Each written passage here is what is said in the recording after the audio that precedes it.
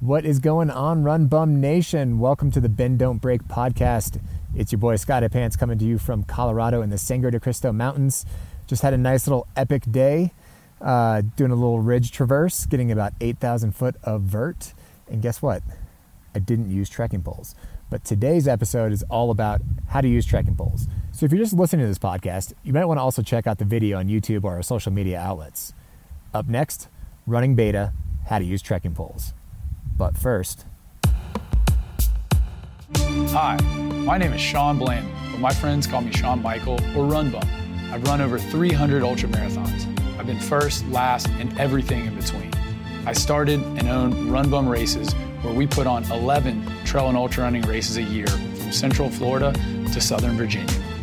I hope that with my trail running and race directing experience that I can help you train smarter, run further, and fall in love with trail running.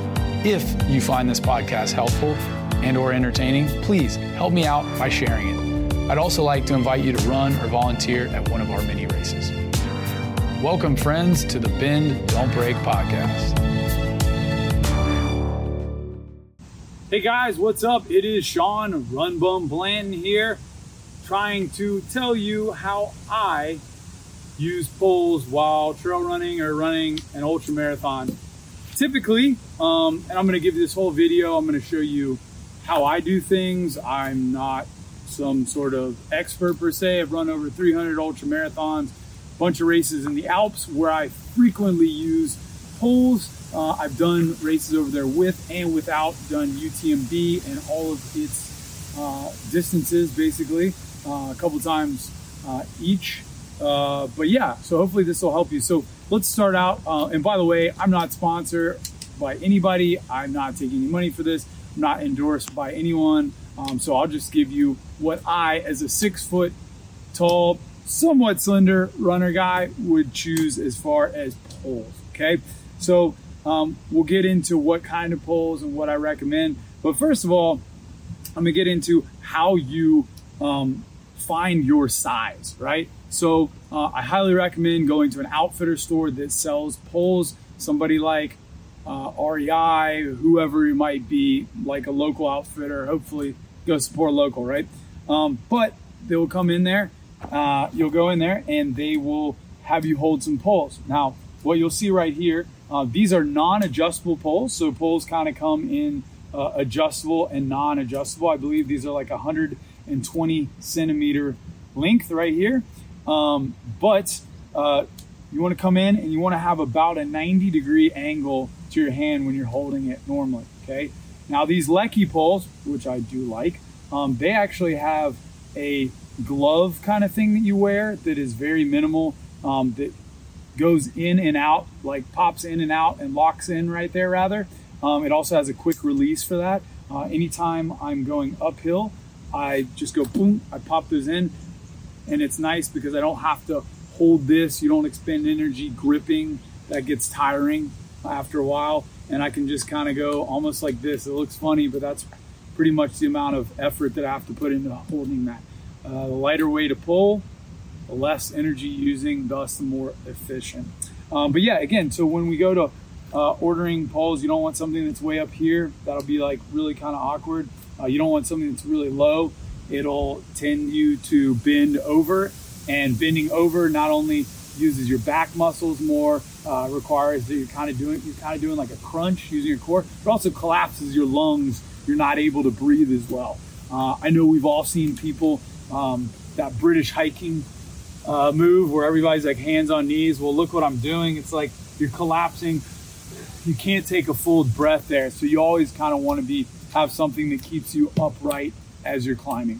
Now, people use poles for different things. I highly recommend poles for the following. Now, everyone is different. If you like just using them on every run, every hike, go for it, right? For me personally, I like to do maybe like a quarter to a fifth of my climbing training, uphill training with poles. Everything else, I want to be able to do that on my own legs. Example today, my legs are beat up from running a tempo run and doing some up and down yesterday. So I'm just kind of giving my legs a break, working on my upper body, etc. So I like using them for recovery. Also, very long, hard climbs, okay? So if you're going up 200 feet, I don't really consider that a long, hard climb. I'm talking about 2,500 feet plus in a single climb. That's kind of where I want to use them. Why? It helps me get in a rhythm. It really gives my legs a break. Really serious mountain races. Then on the flip side of that as well, really long distance races as well. It kind of helps you as your core, your legs, everything starts to get beat up. You can kind of lean into these. Now, something that is noteworthy is a lot of races do require that you start and finish with poles if you're going to use them. So make sure you know the rules for whatever specific race that you're doing. But let's say I was doing a 50 miler that had a good amount of mountain up and down. Typically, I'm going to either use poles in the first half or the second half, meaning that I'm either going to put them in a drop bag, have somebody who's crewing me, give them to a friend at an aid station, whatever it might be, okay? But it's like I kind of like doing half of it or more, just with my legs, and then getting into using the poles. It's interesting. Like there's some pros and cons to poles, right? We'll talk about that. Is number one, it's really hard to eat and drink while you have things in your hands. I watch a lot of people get very behind on nutrition and hydration, especially if it's a warm race. So while you're hiking, especially if you have the clip ends, disconnect, put them both in one hand. And another tip is kind of want to find like where the center of gravity is and hold them there. That way you're not fighting. It's just micro movements. But again, ultra running, trail running, it's about efficiency. So over time, fighting that, counterbalancing that will make your forearm tired. Make sure you're switching arms here and there. But free one arm, then you can eat and drink small sips, whatever. Please, dear God, this is a sharp weapon now, right? There's people around you almost always. Please make sure you're watching out for them, okay? So that goes without saying. So those are some pros and cons. You got to be cognizant of that. These are also directional. They're aimed, if you can see, they're kind of like that. They're concave that way where it clips in. Ergonomically designed, I believe they say. Now, let's talk about where and how to use these, like where you want this to be hitting, okay? I watch a lot of people go like this. They're kind of going like this, and that is like, this is a big motion. And what happens with big motions when you were exercising and running? It's a lot of energy expended, okay? Same with if you didn't have the poles and you're taking big steps. We always have people take smaller steps because it's more efficient and it doesn't blow your legs up as much. It doesn't jack your heart rate up as high. Same goes with this. Also, when we're doing this, what happens? We collapse our lungs and we can't breathe as well. So really what we want to be doing is you want to be dependent on the grade of the hill. We want to be having these slightly aimed down and backwards, okay? We want to think of this as an assist. This is assisting us. It's not pulling us up the hill. It's gently pushing us up the hill. And so basically, I'll show you right now. I want this to be hitting even with my foot or just behind it. And I do not have the straps, the gloves in.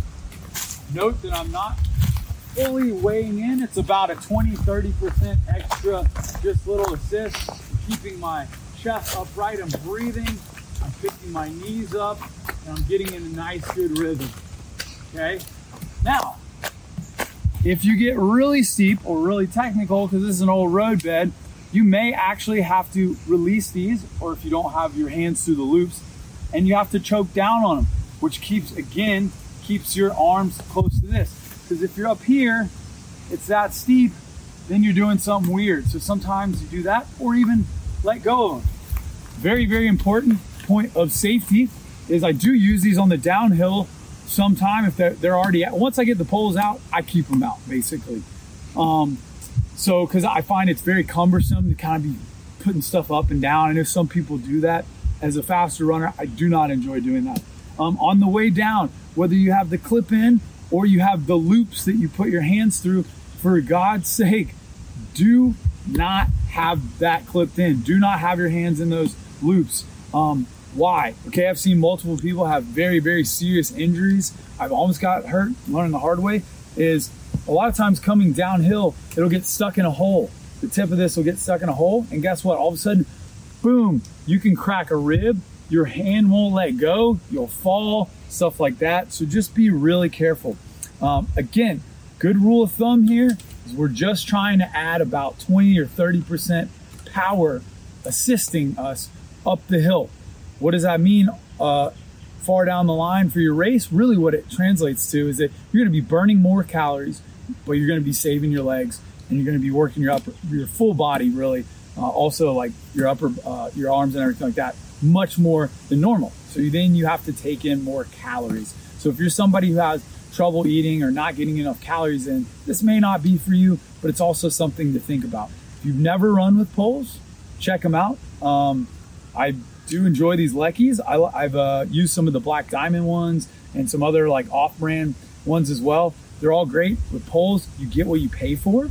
So something that's more expensive is going to be lighter weight like this. I think I'm assuming some sort of carbon fiber. You got a cork handle here. Yeah, so I highly recommend go into an outfitter store or have a friend that has these, try them, test them out, figure out what you want. Because a good set of these will be about $180 or more. With cheap stuff on Amazon, $50. Now, I'm here to tell you, don't be a cheapskate. Get some good poles, and buy them from a place you can return them if they don't work for you. I hope this video was informative, and I hope it helps you in your next ultra marathon.